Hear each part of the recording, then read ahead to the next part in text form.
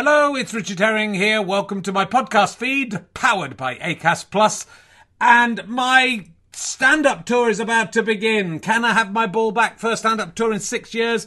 Many of you just know me from the podcast. Don't know, I've done 14 or 15 stand-up tours in my own right. I'm a brilliant stand-up comedian, and can I have my ball back? I think it's my best show ever. That's what the audiences are saying. It's about testicular cancer, but it's funny, because testicles are funny, even though cancer isn't. I'm really pleased with it. I'd love you to come and see it. Bring your friends. Some of the shows selling really well, some of them selling really badly. It's a traditional Richard Herring tour. But here's where I'm going to be. 2nd of May, Thursday, at the Luton Hat Factory. It's a small venue, but there are still tickets left. 3rd of May, I'm at the Bury Hedge End, which is near Southampton. That's looking more full, but still some availability. 8th of May, I'm at the Leicester Square Theatre. There's about 10 tickets left for that one, though I am back at the Leicester Square Theatre in June. And then I'm at St Albans on the 9th, Gloucester on the 10th. Chorley Little Theatre on the 11th, that's sold out, but you can join the waiting list. And then the 12th of May, I'm at Glasgow, afternoon show sold out, evening show, extra show, put on, still with tickets. And then there's lots more. Go to richardherring.com/ballback/tour or richardherring.com/gigs. And now, enjoy whatever podcast I've given you. It's free, it's all for you. If you want to pay me back, buy a book, come and see a show. That's all I've got to say to you. Love you. Mom deserves the best, and there's no better place to shop for Mother's Day than Whole Foods Market. They're your destination for unbeatable savings, from premium gifts to show-stopping flowers and irresistible desserts. Start by saving 33% with Prime on all body care and candles. Then get a 15-stem bunch of tulips for just $9.99 each with Prime. Round out Mom's menu with festive rosé, irresistible berry chantilly cake, and more special treats. Come celebrate Mother's Day at Whole Foods Market. There's never been a faster or easier way to start your weight loss journey than with PlushCare. PlushCare accepts most insurance plans and gives you online access to board-certified physicians who can prescribe FDA-approved weight loss medications like Wegovy and Zepbound for those who qualify. Take charge of your health and speak with a board-certified physician about a weight loss plan that's right for you. Get started today at plushcare.com/weight loss. That's plushcare.com/weight loss. plushcare.com/weight loss. Hello, welcome to another Retro RHLSTP. Sadly, this one is chosen because the guest recently passed away. It's the fantastic Annabel Giles, who was a great friend to me, a fantastic support to me, both appearing in our shows in the 90s, letting me write one of my plays in her shed in her garden. And she, by all accounts, just a fantastic woman. So many brilliant stories about her coming out, about how kind and generous she was to so many people. She's also brilliantly funny, as she shows in this fantastic interview. So I hope you will enjoy this tribute to the absolutely unique and wonderful Annabel Giles.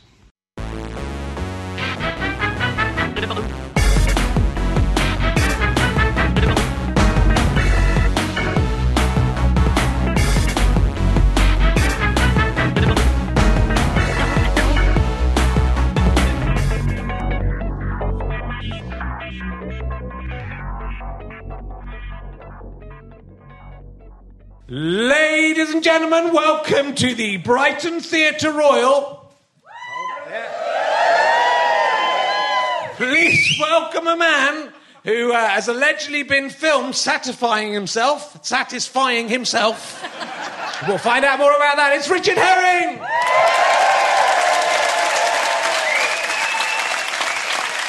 Oh, Brighton! Hello! Oh, it's lovely to be back. Look, the Theatre Royal. Full to the rafters as well. It's full. Don't look up there. It's full to the rafters. Don't look up there. There's no need. It's full. It's all full right to the top. It's amazing. What a beautiful theatre. Welcome to Richard Herring's Life Sexually Troubling podcast. That's with a question mark. It's a new direction for the podcast. You've got to find, there's so many podcasts now, you've got to find your niche, otherwise there's too many people interviewing people. So I'm going to get celebrities on, ask them if they've got pubic lice, and then work out if that's a bad or a good thing. That is going to be what, are they sexually troubling? Question mark. and then we'll talk about that for an hour. I don't know if my guests have realised that's what's going to happen, but I was talking to the man dressed as Pikachu, wandering around Brighton beachfront on a hot September afternoon today. He calls it RHLSTP, so I don't know if that's going to catch on. Yeah, I got the thing I referred to in my fumbled intro was that I got an email this week, 3 days ago, and it said video, and then it had a password that I used to use, like one of my passwords written on it. It came into my junk mail, and it basically said that this guy had put some malware.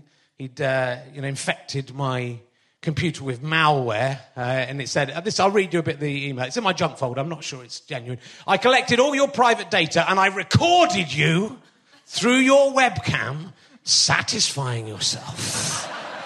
I've never satisfied myself. I have to say, I'm always... It's just not satisfactory, is it? I've tried, but I just afterwards, there's a brief moment, and then just this sort of empty feeling of just guilt, and what I've just watched is so bad. What if anyone would find out?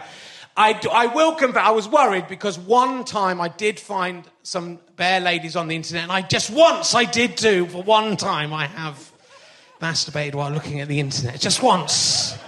So there's a possibility this guy's caught that on film. After that, I removed my malware from your computer to not leave any traces. He says, that's convenient, isn't it? Convenient, he's thought of everything.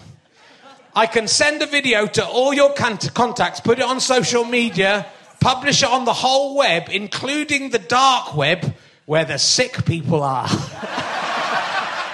I was feeling like I was one of the sick people because I'd been satisfying myself. There must be some people on the dark web who like to look at sort of weird, contorted men ejaculating for some reason. He said I had 2 days, and then it was quite a complicated system of payment. There was lots of links. After receiving payment, I will remove everything. And I think you can trust this guy. So he seems trustworthy. So, I thought he did have a genuine password of mine. But it wasn't one I use anymore. I thought it's probably just some junk mail. I've signed up somewhere for something. They've got my password. But there's a chance that, that could go out. But it was £1,000 I had to pay to stop it. And I thought, fuck it. I don't care. I weighed up and I thought, I don't care that much if me wanking goes on the internet. There's quite a lot of people I would like to have to see me masturbating. So if that went to all my social, there'd be quite a few things. Oh, good, they've seen that. Because... if you do it just in front of them, then you get into Louis C.K., don't you? But you get into trouble. But if they've received that and opened it themselves, say they can't get me, can they? Can't get me for it. It's the perfect crime. So that's the decision I made. I decided to let it go. It was 3 days ago. I don't think it's happened. Leastways, my mum hasn't rung me up and said, why is there a picture of you grimacing? I'm more worried they will find out what I was masturbating to. That is, I don't mind people seeing me masturbating. So far, so good. We'll see. How did they know that password? Right, my guest tonight on this one show. We only do one show, and don't let anyone tell you different. She is probably best known for being the narrator on Madame Tussauds' Inside Story. That's why we're here tonight, to see... We'll get the inside story on the inside story. Ladies and gentlemen, will you please welcome Annabel Giles?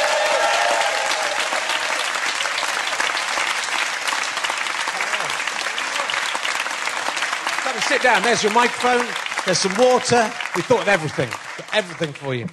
Health and safety back there. Oh, that is quite bad back there. I hadn't noticed that nest of... I know. Look at that. Should all be taped. It should... Warned, well, you should have tripped over and you could have made some good money out of the Theatre Royal there. Broken my nose and sued you. Yeah. Or me, yeah. Can I do... I don't... Hang on.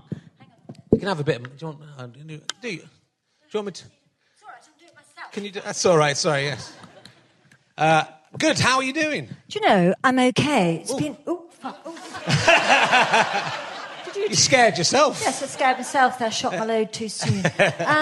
Yes, I'm okay. Hasn't it been a lovely day today? Oh, my God. This is why we live here. Do you see why we live here? It was very lovely. I did feel sorry for the Pikachu man on the I feel sorry for you not living here.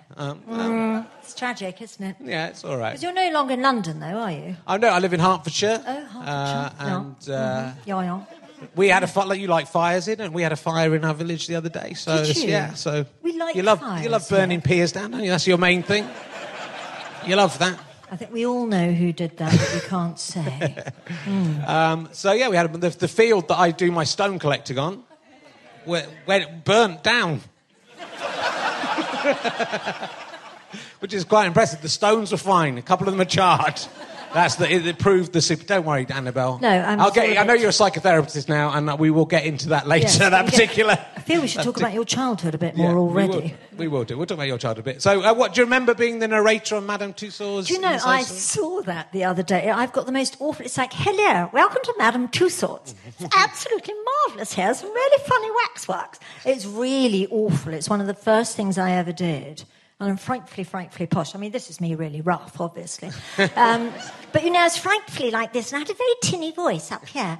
And it was just so embarrassing. I can't believe, have you really deep Googled? Of course I have. Well, that's not that. Just gone the IMDb page. That's not that. Oh, I didn't even know I had one. Are you sure that's me? Because there's a lady in Australia called Annabel, Giles, who I often get voiceover requests for. Okay, I go, well, I would come, but I can't be in Sydney by tomorrow. Unless she's also done the inside story of Madame Tussauds, then I think it's yours. What a bitch. Yeah, it could be her. What is the inside story of Madame Tussauds? I don't think there is one. I think it's just that they make wax figures from wax. Oh, that's good. That's what happens. And then when someone goes out of fashion, you get removed from the floor. Yeah. Were you ever in the position where you had a waxwork of yourself? No, hardly known at all. They're all thinking I'm Annabel Croft, the tennis player. And someone's going, shit, well, who is it then? Exactly. Well, you've had an amazing career of a very varied... You've had a go at a lot of things, Annabel. That is something was fair to say. That sounds like I haven't succeeded. It does sound like that. Is that what you're saying? Yeah. You've been quite rude already. It's lucky I know you, isn't it, really? You've had a crack. It's a very rude man. But you started... I'll go back to when you were at school. You were expelled from school at 16. Yeah. For going to see Steve Harley and Cockney Rebel. Yeah. And smoking in the street. Oh, yeah, no, I've seen smoking in Yeovil, outside the Wimpy Bar. Mm-hmm. John Player special, thanks. And, oh, God, we had this whole plan. We knew we were foiled because we got on the bus and the conductor said, the seat's upstairs. And we thought, oh, God. And I had to go and sit down. And I was in mufti, which is breaking all rules. Anyone know what mufti is? It's like your own clothes. So not school uniform. So, like... relatively normal clothes. You weren't allowed clogs, no backless shoes, encouraged bad behaviour. It was a boarding school, obviously. And so I went and sat down on the top thing. The three of us who'd escaped in mufti at the bus stop, get on the bus. I'm made to sit down next to my piano teacher. Oh. So I just sat like this, hoping she wouldn't know it was me. Yeah. And she sort of sat, staring sideways, got off. Then we were to meet one of our boyfriends. It wasn't me that had the boyfriends, Claire Seidlin. She's a bit better developed. And we met her boyfriend in the Wimpy Bar, all had a Wimpy, and then stood outside smoking while he went to get his car. We were useless at smoking. We were about 15, going... really bad smoking. Got in the minute. He'd bought his friend Nigel Nolan, who nobody fancied, I'm afraid. I'm sorry, but we just couldn't. We tried, but we couldn't. So the three girls, Nigel Nolan, who was far too big for a Mini, and this boy Rob, and off we went. Yeah. And we went to see Steve Harley and Cockney Rebel at the Colston Hall in Bristol. Oh, cool. You must know that because you're a cheddar boy, aren't you? Yeah. And when we came out, the plan was that he would Rob, the driver of the Mini, would change into mechanic's overalls. Is this quite long and boring? Or? No, it's good. I'm very excited to see your recall is very good on this. It's very, very good. We planned it for we had ages. Yeah. We did nothing at school. So he would change into, not unlike what I'm wearing now, but a white version, and he'd smeared grease over it and things like that. And he rang the school and said that Mrs. Seidlin, my friend Claire's mother, had asked him to ring ahead and say that the Mini had broken down, so he was going to drive us back. Right. So he changed it in overalls to make a phone call? Yeah, no, because then he drove us back and said, all right, you've got the girls now then, like that. Yeah. And so we were dropped off, but they knew because Miss Barnett, the piano teacher, had phoned from Yeovil to say that she'd sat on a bus next to me. So we were already caught, but we had such a watertight story that we stuck to it. And you know what? The whole school never breathed a word, and not until right now, if they're listening, and I'm sure they are, all those teachers from the 1970s, before everyone was born, are all listening now, and that's what we did. And no one at school told or anything. Oh, wow. And we had to be in bed by 6:30 every night for the rest of the term. We weren't allowed to watch Top of the Pops. no records, and we weren't allowed to sweep the yard because everyone knew that we knew there was ice cream in the freezer. Boarding School Life by Annabel Giles. Thank you. Well, did it make it awkward with the piano teacher the next piano lesson? Yeah, well, I never spoke to her again. Okay. No. We were all leaving the school anyway. Okay. We weren't, but we said that. So we'd just done our O-levels anyway, so we couldn't do O-levels, bless me. Did you do O-levels? I did O-levels, Did you? yeah. You're so I mean, sweet. a lot of the references in that story have dated us both, and I... Wimpy, I mean, it's sort of like a McDonald's. It was like a McDonald's. It was like the English McDonald's. Yes, it was a John sort of... Player cigarettes. Yes, John Player, like black and gold packet was their point. Smoking on a bus. You were allowed to smoke on buses. It's fine. We could do whatever we wanted. We were the lucky generation. The clogs, I'm not getting the clog. I mean, it was Somerset in the 1970s, so... But we weren't allowed to walk around in backless shoes because they encouraged bad behaviour. And the clogs were actually agony. Yeah. Have you ever worn a pair of clogs? You slip over the edge and they're wooden and they're agony to wear. Yeah. So whatever. I haven't ever worn clogs. Yeah. And so your first foray into success came. You were working as a secretary for a publicist, an advertising agency. Yeah. And this I want to get to the bottom of this story. It sounds made up to begin with. It's so not made up. And also, you're just jealous. So Quite you obvious. went to a photo shoot to watch the photo shoot as a secretary at the advertising agency. And they took your photo and then used the photo in the advertising campaign. Absolutely true. How did the model who'd been booked to do that photo session feel? She was quite cross. Yeah. So you don't quite cut it. We'll just get whoever. Oh, she'll do. Well, and then I was getting people ringing up the agency saying, can we use... Who's that model that you used in that Boots No. 7 advert? Because we'd like to use her. And I said, well, actually, it's me. And they said, oh, are you a model? And I went, well, no, I'm just the secretary here.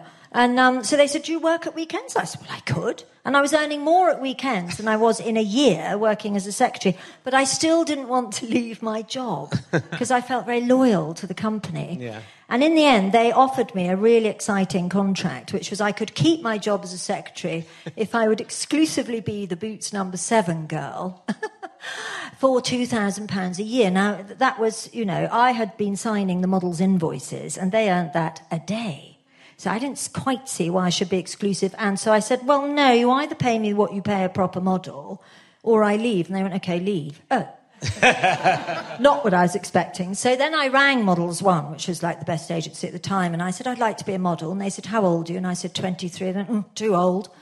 And they said, and how tall are you? And I said, 5'6". I'm not, I'm 5'5.5". I said, I'm 5'6". And they went, no, too short, too old, too short. Sorry, bye. And then my boss phoned them back and said, can you just see her? Because we're trying to get rid of her and we just need her to go somewhere. We need to know she's going to be all right. Just see her. So I walked in and they went, oh, my God, you're the girl that we're all looking for. They said, we thought they'd retouch the eyes because their model, who'd done the original shoot, had brown eyes and I had blue eyes. She had it in her book. She had it in her portfolio going, yeah, no, I can do blue eyes as well. Yeah. And I got made into a model and I was so upset because I just wanted to be a secretary. I did, though. It's tragic, I know. I'm a bit of a secret, sort of pathetic person. Yeah, I mean, it's sort of a humble brag, isn't it? I was so gorgeous. No, because I was so short-sighted. I used to wear really thick glasses. I'm minus 5.25 if you've got any opticians, and I know everyone's in IT, but I am minus 5.25, which is very, very bad. Yeah. And they had to put, because they sort of did me up in these scarves and things for the shoot, they had to put a piece of card either side of the lens because I couldn't see. Right, so they say smile, and I go, and they go, no, over. There we are, there, okay? And then I blink and go, and they go, no, back a bit. So they just and they did that all the time I was modelling, so I couldn't see what I was doing. So it's essentially that sitcom trope where you're a secretary with thick glasses and your hair tied up, and then you took out the glasses. Yeah, tragic. And then... And I tried to capitalise on it, and it didn't work at all. And I used to do things like I'd not take my glasses to castings and things, where you show your photos and all that. I'd not take my glasses and just sort of go, hi, I'm the model, like that.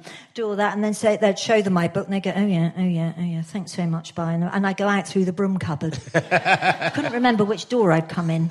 Really dreadful. And in the end, everyone knew me and just said, it's fine. I used to arrive at work, and they'd ring the model agency saying, we've got some terrible girl here. Really, really thick glasses, not very pretty. And they said, just put some makeup on her, she'll be fine. It's very much a before. I did lots of before and afters. Yeah. It's true, though. It's really sad. I know. So I was made into a model. Yeah. It's not really a humble brag, because I was furious. You know, seriously, it's a really boring job. It's really dull. You just sit there and people come and do things and they think, fuck, can we start now? And then, we go lunchtime. You go, for God's sake, we haven't done anything except sit here and have yourself pulled about. No, I didn't travel anywhere because I was too short, you see. I didn't do bikinis. You met pop stars, though? I did meet pop stars. I married one of those, yeah. That was quite... I bet you've Googled that as well, haven't you? So you know that I ran off with I know him. everything. I'm just trying to get it out of you and then find extra nice, stuff. But you're quite scary. Yeah. Of course, I know everything about you. So how did that... So Midge-Ure, you were married to... Well, Midge-Ure cast me in a pop promo he was making, and he cast me because he's not very tall. He's not called Midge short for midget, by the way. I feel I should say this. He's short for midge because he was in a band where there were two Jims, so they reversed his name to M-I-J. Oh. So that's why he's called Midge, nothing to do with height. However, he decided to cast me as part of his girlfriend because I was the shortest model in London, let's be honest. And so we turned up at the airport. You have to turn up with no makeup and clean hair and all that. And I did, because I was professional. And all the other girls, who also brought their passports to go to Skye, all the other girls had full makeup on. So he took one look at me and went, I'm not having her as my girlfriend in this thing. So he swapped me on the plane. By the time we got off the plane, they said, there's been a change of cast. Annabel, you're going to be the keyboard player's girlfriend. And you, lovely, beautiful girl, you can be his... So I was furious. So I sort of sat there, sort of being interesting rather than beautiful. I thought that was a better plan. and he quite liked me. And then I was going to get married, and I popped in. They said, come to the edit and see the thing, because by the time you come back from your honeymoon, it'll all be over. So I popped into the edit, and they had the whole thing saying, I'm getting married in the morning, with a huge Jeroboam, is it? A big thing of champagne, one of those big jumbo... Why would you want that? But anyway... And I burst into tears and went, I don't really want to get married, I'm a bit scared. So he said, run off with me, and I did. Wow. I know. And everyone goes, oh, how brave. It wasn't brave, it was ridiculous, and I was haunted by it for years afterwards. Did you tell the guy that you were going to marry about it, or did he just turn up at the church and go, that's weird? Yeah, I can't really... Yeah. I didn't know where I was. I got really drunk, and I ended up in Bristol holiday, and I thought I was in Ireland. And I phoned my parents and they went, where are you? We've tried every hospital and thing. And I said, well, I'm not coming. Wow. I know. Don't do that. It's horrid. Don't do it. Vicar had a heart attack. I can't tell you. Bridesmaids distraught. Yeah. Then my parents froze the vol au vents and served them to me for many years later. I'm quite nice, really. I just was very drunk. I think that was the thing, yeah. Well, it's better to find out before the wedding. Yeah. Preferably a bit longer before the wedding. And it was about 6 months ago I found out that I'd made the right decision. I can't really say how, because obviously people are still alive and well, but I had made the right decision without knowing it. I'd actually saved Were you going to marry Fred West? Well done. Got out of that. Maybe. Phew. Yeah. Must have known. So were you were with Midge around the time of Live Aid? Were you at Live Aid? No, I was. I remember him ringing from the train. He had a huge phone, obviously big as the train, and said, he'd just done the Tube. Do you remember the Tube with Paul Yates? Anyone under 45 is going to find this the most boring There's podcast. no one under 45 listening to this. In the world, is there? No. Yes, that guy, he's about 100, this guy. Oh, yes, that's all right. Hi, nice, how'd you do? It's nice to see some older people. Lovely, we are still alive, by the way. Yeah. And no, he rang from Newcastle and said, oh, there's a terrible thing on the news, have you seen it? And it was Michael Burke's report. And he came back and said, we're going to do something, me and Bob are going to do something. And then he started writing this song. And then we had a little recording studio in the bottom of the garden. And we kept getting these messages on our answer machine saying, oh, hi, it's Paul Weller here. Yeah, I can't come on Friday. I'm going to be there. Oh, hi, is this Bono? And I was going, are people pretending to be people and ringing up? And he went, no, it's true. They're all coming to the studio. So the day some of them came to do a little bit of pre-recording, I was ironing very much against the window going, oh, my God, look at that. All these people in the garden. And then I was at the actual Band Aid recording, which was amazing because the only people who were there who shouldn't have been there were me and Paula. Right. And that was quite a thing because I knew this was something huge. And I typed up the words for the song. And I have to say, it was going to say, there won't be snow in Ethiopia this Christmas time. And then people worked out that didn't quite scan. Right. So I've got the actual Now people are going to burgle my house, aren't they? Yeah. But I've got the actual thing with Ethiopia crossed out and Africa written in. I mean, there will be snow in Africa because Mount Kilimanjaro has snow on it all the year round, so it was still an incorrect... Yeah, God. They're pop stars, Dan. They don't have to know that sort of thing. I mean, on the B-side, if you've got it at home, listen on the B-side, because there's all sorts of messages from assorted pop stars. And we had to record them, before they went home. Can you just do a message for the children? People, I'm not saying who, I'll tell you later. I'm not saying who, but some people said, I hope everyone in Ethiopia gets all the presents they want for Christmas. We didn't put that bit on. No. I'll tell you later who Okay, that tell was. me later. Then I'll just put it at the end of the podcast. I'm not going to tell you. I'm going to guess it was Simon Le Bon. No. Okay. You said we can't libel people on it. Well, I can guess. That's not libeling. I'm not saying it was. It's a guess, and it's not true. Okay. Yeah. There you go. So that's not libel. That's the opposite of libel, unless it's untrue, in which case Simon Le Bon can say, I did say that, and I'm suing you for £1 million because I am that stupid. But he isn't that stupid. We have ascertained that. It was one of the others. Simon Le Bon is very nice, and everyone's jealous of him because he's married to Yasmin Le Bon, who is gorgeous. Yeah. So I know what your beef with him is. Good. I love Duran Duran. Couldn't get the high notes, could he? But he was good. He was good. I'll tell you what he does do. In that song, actually, he does go, and when you're having fun... And anyone who does anything at all will tell you you're supposed to sing on the vowel, not the n. Having fun... Like that. He goes, fun, but it's very sweet. Yeah. No one's really done a real takedown of the Live Aid single, have they? I think it's time to have a go at those pricks. I'm not doing myself any favours, am I? I'm not really a very nice person. And were you at the big concert, Live Aid concert? Yeah. I was there. I remember I was wearing a terrible thing. I looked like a deck chair. It was awful. You remember things by what you're wearing. It was like a big blue and white striped thing with shorts. It was like a short suit. Oh, God, I'm so embarrassed. But we went by helicopter. That was very exciting. Yeah. And then Princess Diana came and sort of looked under her fringe at everybody and shook hands and all that. And I remember someone making a comment about pants. And her saying something like, what makes you think I'm wearing any? Wow. And me going, you slag! And I didn't say that. I didn't say it out loud. And us all going, blimey, she's a bit fruity. All the men, hopeless, like, She had a real something about her, Princess Diana. They all adored her. I saw Princess Diana at Wimbledon. I've told this story 1 billion times. I was going out with Sally Phillips. You know Sally at the time. And her dad was he was an ex-tennis champion. He was the deputy head of Wimbledon, whatever it was. So we got quite good seats. Not that good, but we were quite close to the royal box, or to give her official title, the Princess of Wales. And that joke used to go down a lot better before 97. I tell you, that used to kill. Then between 97, 99, 2000, people hated that joke. I mean, I carried on doing it because I thought, well, what's gone wrong with that? And there was a point where I was looking at her, and the little Prince William. He was all tiny and had hair and everything, and he was great.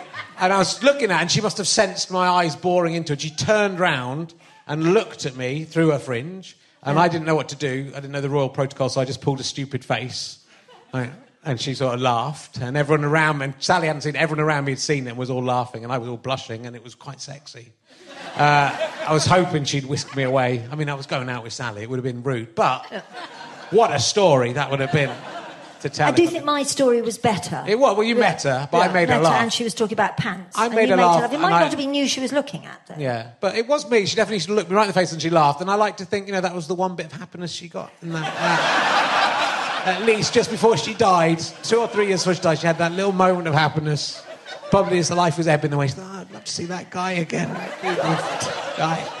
Still hanging on to that. Maybe thought that. May she rest in peace. So lovely tribute, isn't it? They should have had me at the funeral after Elton John. Yeah.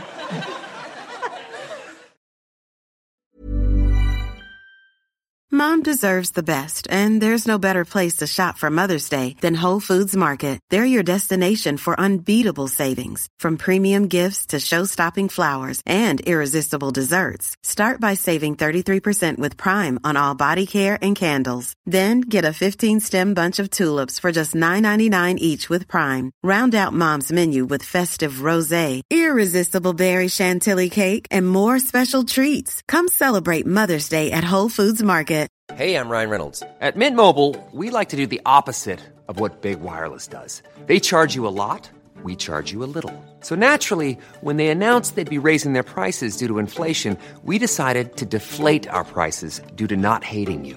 That's right. We're cutting the price of Mint Unlimited from $30 a month to just $15 a month. Give it a try at mintmobile.com/switch. $45 up front for 3 months plus taxes and fees. Promo rate for new customers for limited time. Unlimited more than 40 gigabytes per month. Slows full terms at mintmobile.com.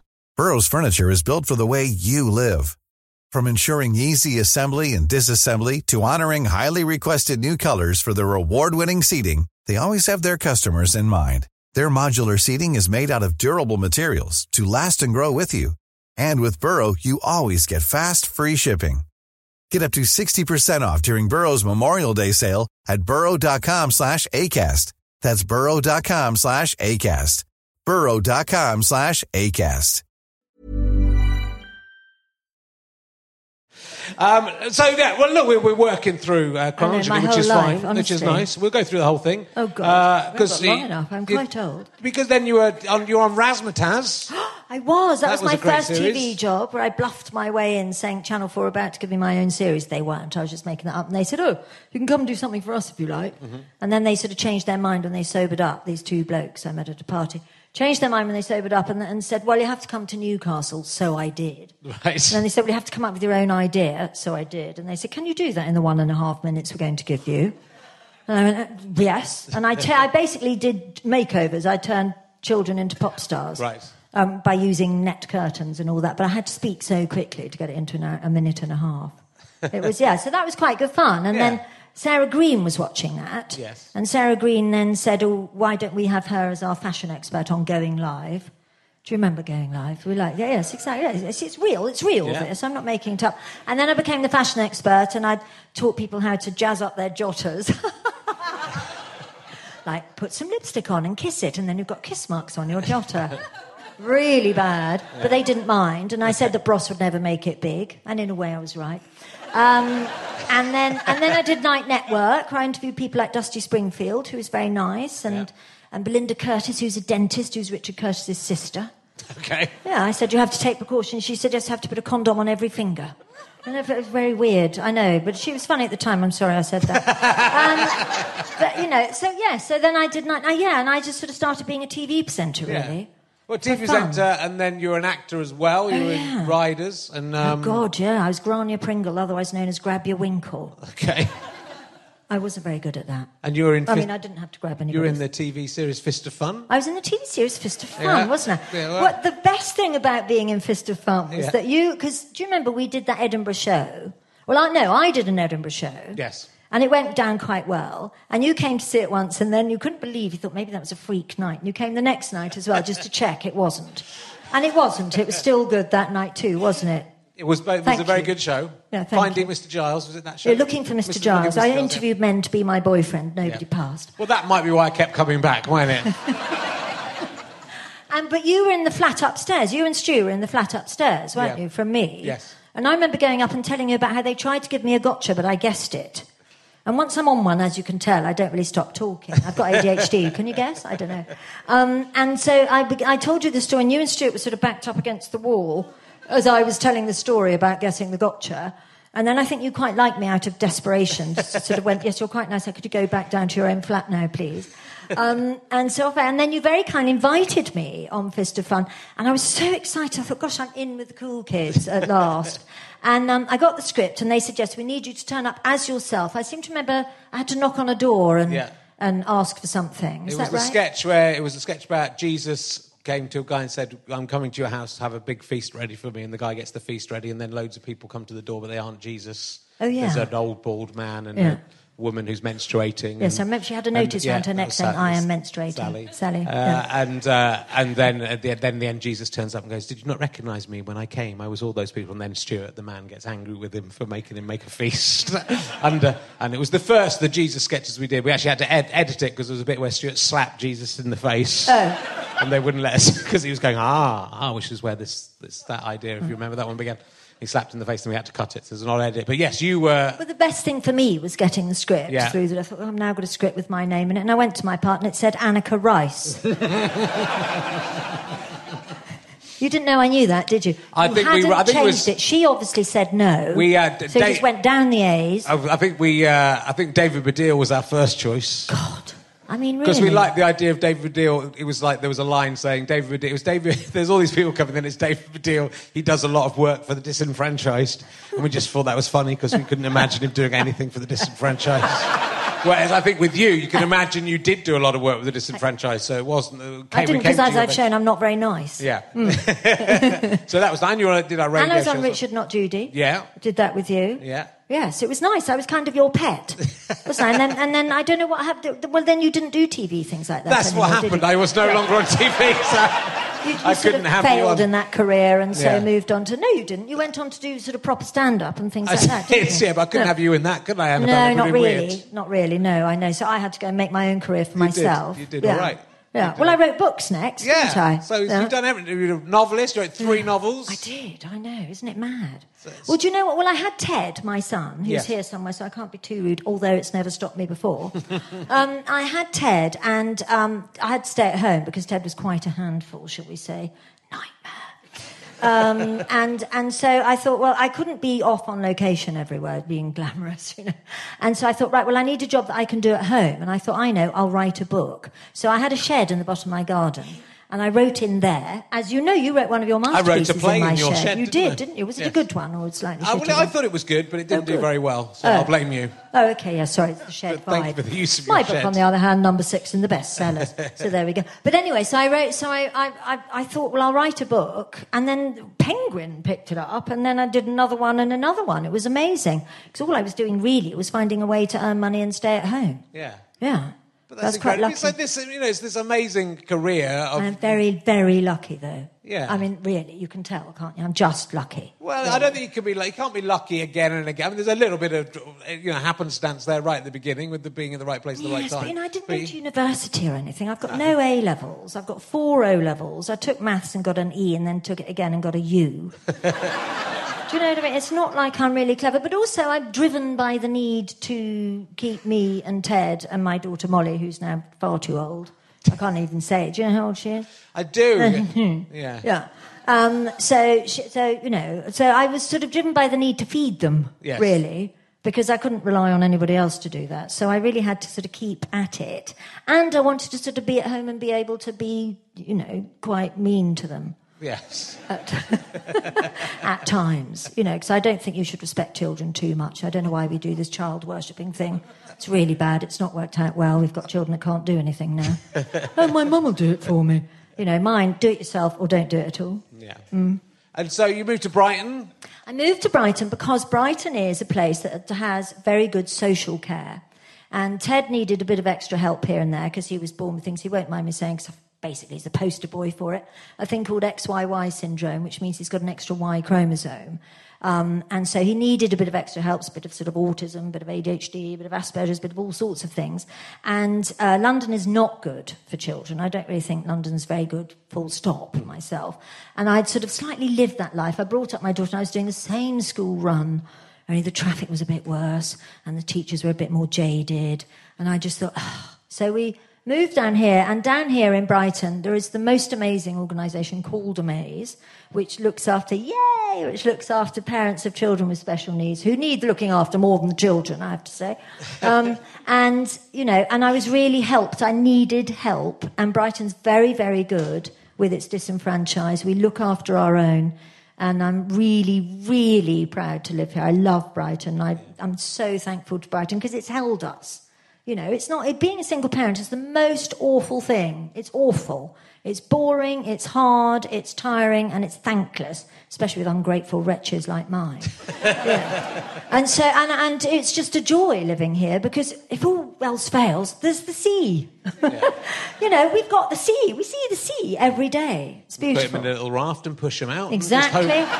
Drown the fucker, that's what I say. You know, fine. He's sadly too bump tall into a to drown. burning pier. Yeah, with any luck, I'd set him on fire. You know, that sort of thing. Yeah. But so I moved here because I wanted some sky.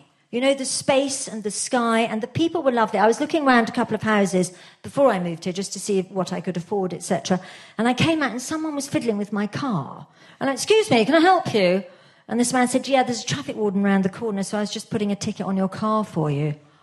I thought, oh my God, I have to live here if the men are like this. Never found another one like that, but, you know, it was a nice idea. Yeah, everyone is really nice here, aren't they? I mean, we all chat to each other and we're quite civil. Yeah, you know. It's a nice place. It is a nice place. It's full of weirdos, isn't it? But yeah, we like weirdos. We embrace weirdos. As a man goes past my window every day on a penny farthing. I love it. I mean, you know, I live in Kemp Town, obviously, and everyone's completely mad, but I like that. I don't want to live in, you know, Waitrose. No. Oh, no offence to Waitrose. I love Waitrose. Send me vouchers. Yeah. So, you know, I don't want to live in a normal place. I like living in a... You're still sort of doing bits and pieces of telly and things as well. I mean, you're working as a therapist. Is that your main job now? Yeah, I did. Well, telly sort of gave me up because I bought a house and I did it up, and Ted was going off the rails. He won't mind me saying, right off the rails.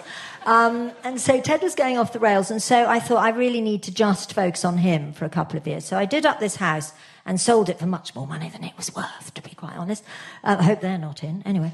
And bought a smaller house and then really focused on Ted. And Ted is now a really lovely young man. I'm not just saying that because he's here, you know, bit. But, you know, he is really lovely. And I sort of really focused on him. And then I thought, right, well, I'll just go back to TV. So I rang up TV and said, hi, Annabel Giles here, ready to come back. And they went, who? And I said, but I'm Annabel Giles. And they said, we'd never heard of you, because, of course, everyone's 10 in TV, aren't they? They're literally teenagers, or it's half-term or something. But, you know, I've got children older than people in charge of TV now. So I said, yes, I'm really sorry. I haven't really got I haven't done anything for about 10 years because I've been writing books. And they went, no, we don't really read books. We're TV. So I thought, I'm not going to be able to, you know. And we've just ran out of money, full stop. We ran out of everything. So I had to go on benefits in order to survive and things. And I really learnt what it's like to be properly poor and desperate. And I got very depressed. And it was very, very, very difficult time. But I survived. And I thought, TV doesn't want someone like me going, you know, it's all, you know, we can do whatever. It didn't at that time anyway. Mm-hmm. And I thought, I really need to do something a little bit more useful, because I'd learnt how to survive. I'd gone from the opposite. I went from riches to rags, and I learnt how to survive that. And I thought I should really be passing this on or helping other people, because it is possible. It's not very nice, but it's possible. And so I thought, I'm also getting very old because I'm 60 now. And I thought, unbelievable. That's so sweet of you. I say that because you're 52. And that's unbelievable, isn't it? It's all his hair. I mean, it's amazing. So, yeah, look, tousled 52-year-old Richard Herring. So I thought what I need to do is a job that I can do sitting down, and a job that no one will stop me doing unless I go bonkers, in which case I shouldn't really be doing a job at all, and someone could at last put me in a home. I can't wait. So why don't I do something that, you know, that would help a lot? So I decided I'd train to be a therapist. Okay. And I'd had enough therapy in my life, my God, you know, for years and years and years. I've been going religiously to talk about myself and pay someone to listen. And so I just thought, well, why don't I see what I can do? And so I've now been doing it about 3 years or something. I don't know. Well, longer than that, because I had to, anyway, whatever.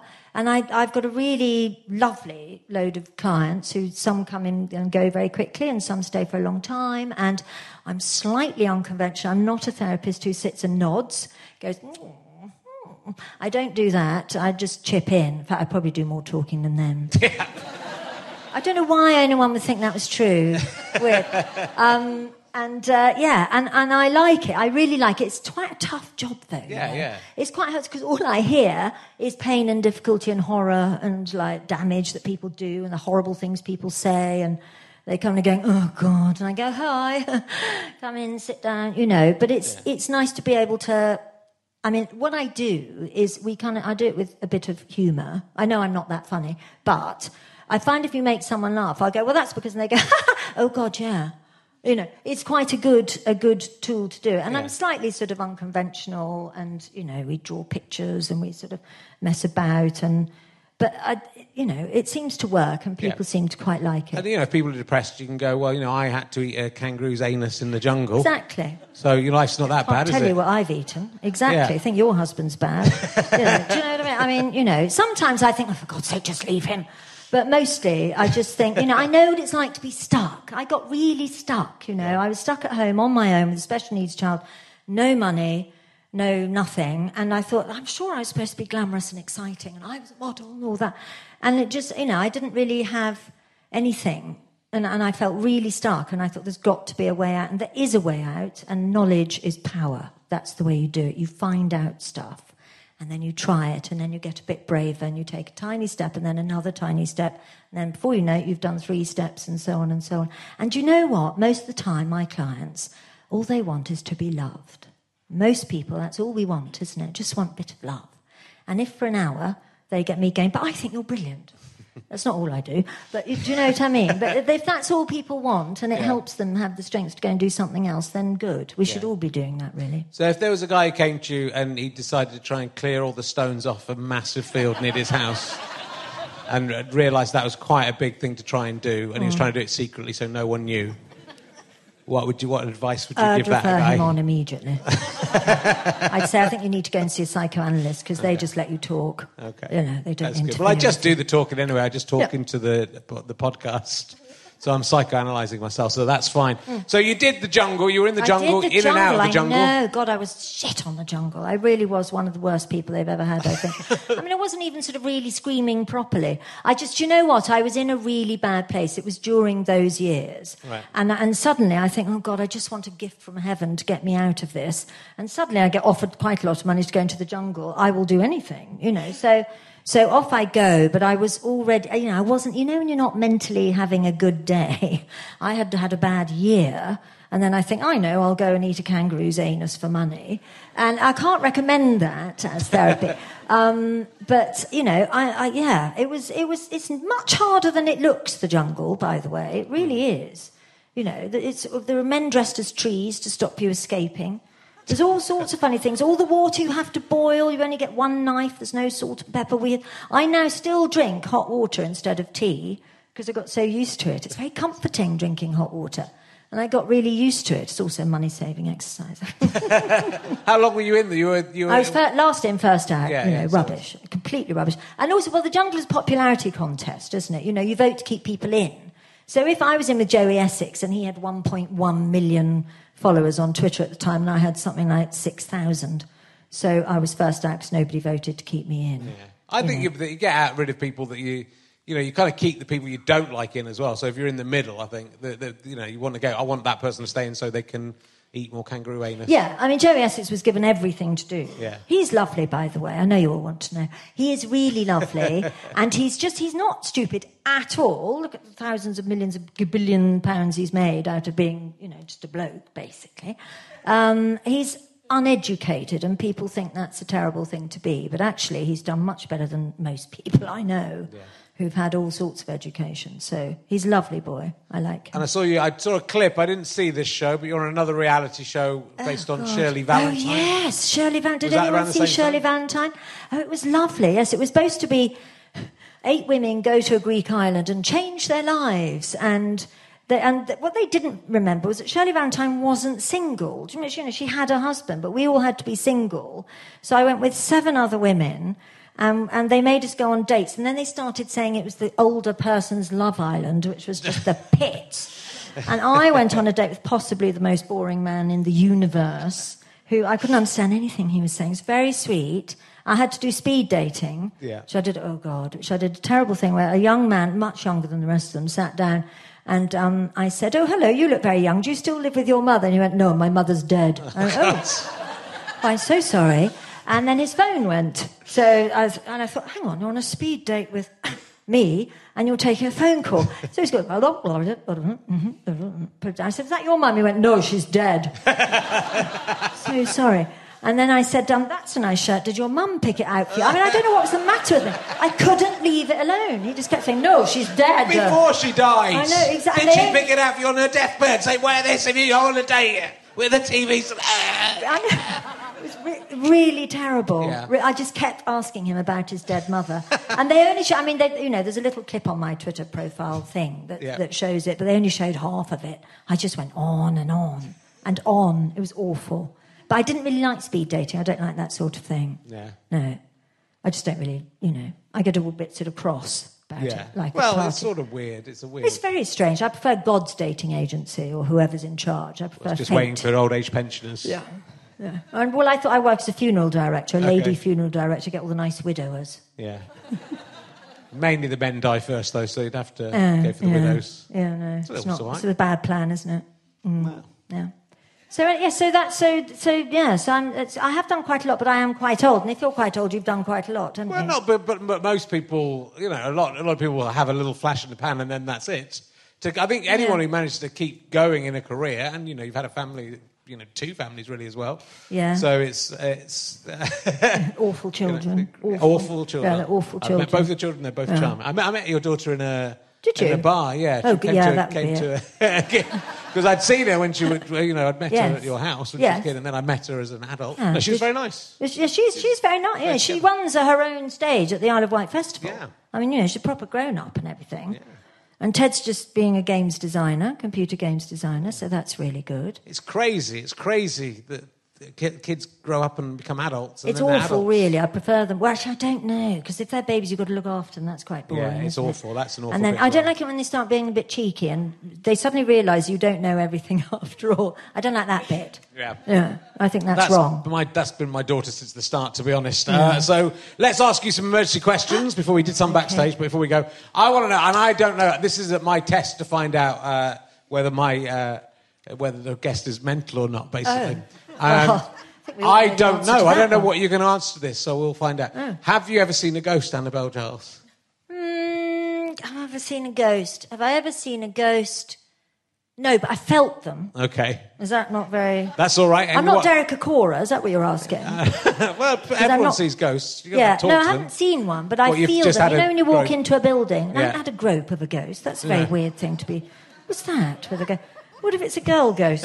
You can do that. Yeah. All right. Oh, God. Weirdo. No, I haven't, but I've gone into... I did a series on stately homes for Richard and Judy, which I wanted to call Giles's Piles, but they wouldn't let me. Right. They called it Home Stately Home. How boring is that? So anyway, I did... And there were quite a few stately homes where I'd go in and go, ooh, it's cold here and all that. But, I mean, I don't see why ghosts always live in stately homes. And but it's not cold, it's cold in places, it's cold. Yeah. It's not just a ghost. It's cold, that's not always a ghost. Colder than the rest of the house. Sometimes it's winter time. Yeah. And some rooms are colder than others. I mean, that's Richard Wiseman did a thing where he found out a place where a lot of ghosts were seen were in just a place where the draft came through. So you sense a change in the room, and that's what you're sensing, and then your senses create stuff around that. But you can walk into a house, can't you, and go, oh, no, I don't really like it. Do you know what I mean? There's a feeling in the bricks. Yeah, only if you're mental, but yeah. I am mad. Okay, good. I don't mind, but I'm not Derek Acora. That is good, though, good, isn't it? Because I'm not throwing feathers around. We'll go for a random one. The ones backstage got very heavy. What do you consider the biggest waste of time from your life thus far, Annabel? How tempting is that? You're just asking me to say this, aren't you? But I'm not going to. The biggest waste of time... And I'm like, well, I often... Because now that, when you're old, you suddenly get a bit of wisdom, don't you? Which is wasted completely, because nobody listens to anything you say anymore because you're old. But I think the biggest waste of time is trying to impress people rather than trying to impress myself. Do you know what I mean? give it up. Do you know what I mean? Just, you've got a big car, well done. Actually, I'm impressed. I've got a tiny little car and it costs nothing to run. It's really exciting and nobody ever thinks I'm speeding, though I have got quite a few points. But, do you know what I mean? Rather, I don't need a big BMW. I want a little tiny car, a little buzzy one that's cheaper and I can spend money on shoes instead. Okay. Do you know what I mean? It's like I found I sort of went through life going, yeah, I'm going to be really impressive, going to be really impressive. Then I went, actually, there's nothing impressive about me at all. And then I thought, I'm just going to be normal. Stop wasting time trying to impress people. Yeah, that's good. Is that a good answer or not really? Yeah, it's a very good answer. Am I still mental? Yeah. Okay. Well, no, we only have mental people on this show. Oh, right, okay, so good. That's fine. Good. And that's a good thing. Because everyone who works in show business is insane. It's pointless, apart from isn't me, it? I'm normal. No. I'm just thinking, I wonder if any of my clients are going to hear this. Yeah. God. Yeah, we can take that out. You've stood up for the mental. No, It's you fine. can take out everything. I mean, don't take that on at all. Don't have it honestly. Yeah, no, I am. Yeah, no. Well, no. Do you know what? They don't know that I used to have this because I see a lot of much younger people, really, and they don't know that I used to have this funny job. And they go, do you know what? I was doing the ironing the other day, and I thought, what's the voice of my therapist? And I'm on the telly. Yeah. She goes, you were on the telly talking about the 1970s or something. 80s, sorry, not that old. And they go, I didn't know. I had no idea. But it doesn't change. It's really weird. They don't mind. And all the other therapists think I get lots of clients because I'm famous. But actually, people don't want to come and talk to me if they know me already. That's not very good, is it? You definitely should be back on the TV. I'd not like to be eating doing kangaroos. funny things. Yeah. It's quite good fun being on TV, isn't it? While it's still with us. Well, but you mentioned the gotcha. You're the only person in that. Well, the fact that Noel Edmonds selected you for a gotcha sort of shows. I mean, a lot of the people who did those are in prison now, but you're not. You're not. Not yet. You're not. No. Yet. So, I was thinking the other day on a walk. I wonder if Noel Edmonds popped up in DLT's prison cell and went, "Gotcha, yo, Edmonds." It'd be quite a good one, wouldn't it? If that was it. Yeah, he's playing the long game. Would DLT be happy or angry? It's go, oh yeah, I'm not. Oh shit, I've been in prison. I don't think he's in prison anymore. I didn't think he was. Is the hairy cornflake in prison? He's been in prison, yeah. Okay. I was also thinking, because the... I've forgotten her name, but the Philippines leader who was in... Imelda Marcos? No, the one she was in prison for a long... She was in prison for a long time. She got through it by listening to DLT. Did she return the... Is what? Aung San Suu Kyi. That's it, yeah. Aung San Suu Kyi. Yeah. Racist. We're just shouting out things like that. I think that was her name, you're right. So, but has she returned the favour? Is she doing little... I think she's back in prison now, isn't she? I don't know. Anyway, she might be dead. We'll probably cut this out, James. Cut that bit out. We might be on dodgy ground here. I don't want to be slighted with that sort of thing. But A, you were done for a gotcha, but B, you saw through the gotcha straight away. I watched it the other day. Oh, did you? Yeah. And so you noticed the camera in the car. Well, yeah. It was quite a poor gotcha if you hadn't noticed the camera, I think. Well, no, the camera was in a little, magic markers. Yeah. Well, at the middle of the magic marker, I just saw this little sort of funny blue, purpley light thing. It wasn't a light, though. It was a camera lens, a tiny lens. But it was the way the guy got out the car and said, oh, I'm just going to go and have a word over there. And I thought, what about? We're on the way to somewhere. And he took his jacket off. So I'm going to put my jacket in the boot. And I thought, well, OK, why are you telling me? He doesn't really, And then he lifted out the boot, and then there was a little bit of sort of fiddling about in there. And I thought, I wonder what he's doing in there. And I sort of looked around, and I just saw this little hollowed-out magic marker. And then I thought, no, I'm imagining this. And then I looked up, because I was in the back seat, obviously, and they have those sort of things that you're supposed to hang suits on if you're a bloke, dry cleaning thing. And there's a little microphone on there. Right. And I went, and then as I spotted the microphone, a little red van drew up, and I went, oh no, hello comms, because I'd just done a series with bloody BBC with cameras in the car, right. And that was the BBC comms van. And I went, oh, hello comms, and they went shooting off, and I went, oh God, I've blown it, because I know how much these things cost. And I said, oh no, I've blown the whole thing. I tell you what, I'll give you two versions. I'll give you one where I'm going along with it, and one where I know, but you don't know that I know. So don't tell the driver. And then I thought, if this isn't true, then I'm just going to be completely mad. just saying that to the inside of a car. And, and the driver came back and he didn't know. And and it got really complicated, so I couldn't remember which version. We had pink silage coming out of farmers and all that. It was all very odd. There was aliens in the Noel back. Edmonds as an alien in the back seat. And it was clearly Noel Edmonds talking as well. He does that kind of Noel Edmonds false voice. Yes, what I didn't like about it was because you beat him. And he was clearly put out by that. Yeah, he was actually very cross. They ended the episode by putting you on a kind of ghost train where you just got gunged. Yeah, gunged and ruined my boots, which are my favourite boots. That was it. Yeah, ruined. Yeah. So did you know Did you know the gunging was coming? No, I was expecting 2 gotchas. I thought it was really clever to have guessed it, but they were absolutely seething. But I gave them a whole thing to show. Yeah. I could have just gone, well, no, I've guessed it. It's pointless. Forget it. Yeah. But I didn't. I gave them 2 versions. You know, in a way, you're lucky. You just came out gunged. People have come off a lot worse. With old Edmonds, haven't they? But it's, getting the 1p box. Getting the 1p box, that's what I was talking about. We're nearly done, Annabel, but I'm going to ask you another emergency question. It's been really good. Thank you very much for doing this. Have I talked too much, though? No. Sorry. It's not possible to talk too much. And I've had Brian Blessed on this podcast. Oh, well, it's been fine. I've managed to say some stuff. It's been nice.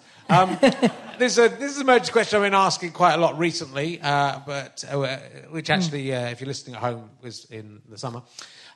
Which is, if you could take one item from an art gallery or museum and take it home and keep it, any art gallery or museum in the world, any painting or any artefact or anything in a museum, and you're allowed to keep it, because I think you should be allowed to. On every visit, I think you should be allowed to just pick one thing. Left. I know, it's a flawed system, but it'd be nice to have the stuff, wouldn't it? Yeah. Is there anything you'd like to take home with you from a museum or art gallery? Oh, God. Now, this is... If you thought you could like me, this is going to really stop all that from happening. You're going to really hate me now. I would take those bricks. Do you remember those bricks that someone threw paint over because they were an art installation? They were 144 bricks or something. I'd take those and donate them to somewhere that's building houses for... I would, for homeless people or something like that. I think that's much better use of a brick. I've got no time for that sort of idiotic... You could sell the artwork and give the money to the poor children. No, I'd rather the bricks. No, because then it still exists as a sort of frippery and a pointless piece of wankery. Do you know what I mean? I'd much rather just donate it to some housing association or something. Someone took that gold toilet, didn't they? In the week we were recording this, there was a gold toilet at Blenheim Palace, was it? I think it was Blenheim. And I think it was an art installation. I don't think Winston Churchill said, I've got to have a solid gold toilet. And then they've stolen, someone's come in, and I think whatever he is, the Duke of that place said, it'd be quite difficult to steal this, and then they have something that's worth like £4.3 million or something, because it's solid gold, so someone's got away. You kind of think, fair enough. See, I don't think we've got the money for all that nonsense at the moment. I think we're all trying to survive. Yeah. And I think to spend that much money on a loo seat is a terrible... It's the whole loo. The whole loo. Well, that's solid just disgusting. Gold. Sorry. Yeah. I think it's a work of art. It's saying, imagine if a toilet was made of gold. That's probably it, isn't it? That's probably the point of that. Imagine what that'd be like. I mean, it'd be a waste of gold, wouldn't it, really? It'd be poo on it. Well, it works. It's a working toilet. No. Now you've said that, I would quite like to poo. To do a poo in a gold loo? Yeah. Did it flush, though? Yeah, I think so. Well, I hope so. Otherwise, there's your poo in there as well. That would take the value down, I would have thought. Listed at Sotheby's. I mean, my poo might list, though. It might take it up. Gold loo with Richard Herring's poo. Yeah. Item 147B. Yeah. No. I don't know. At the minute, I think we're all in crisis and emergency, and we need to stop fucking about and actually look after each other before things get any worse. Yeah. So I think solid gold loos that are worth millions of pounds are just waste of money. Okay. I know that makes me sound really grim, but I can't. I can't bear to think of people being very rich or very poor, and nobody being able to exist in between and help the others. Well, people listening at home have been in the middle of Brexit, no-deal Brexit at the moment. It's December at home. The people at home are in December. Imagine what a terrible life. Most of you are dead now. They're listening to the laughter of the dead, and they're laughing. These people are laughing at their own deaths. I mean, that's art there. That is art. I've just created art there, haven't I? We're all still alive because we're pre-Brexit. If you do die, if you feel yourself dying because of Brexit, do email me, let me know. If your husband were to die, just email us. It's quite sad he's died, but it's funny because of what you said.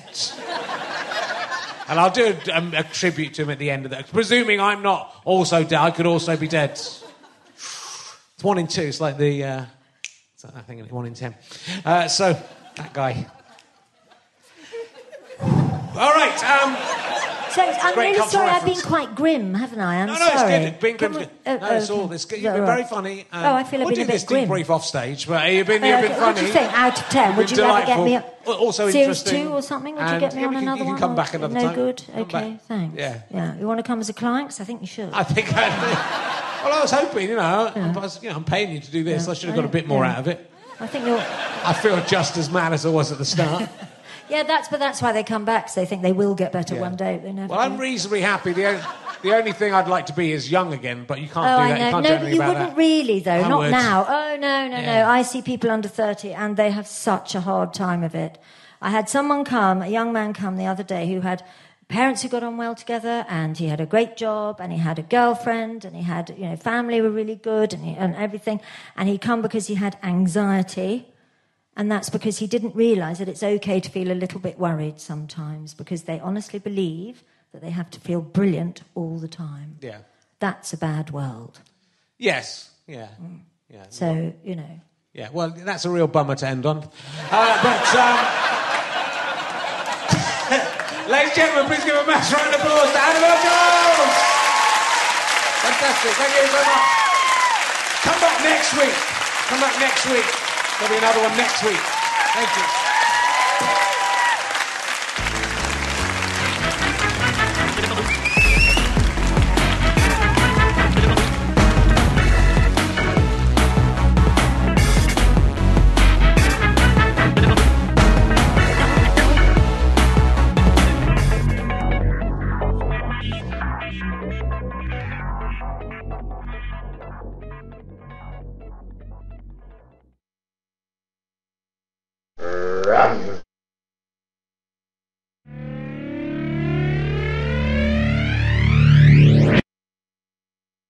How'd you like them sky potatoes?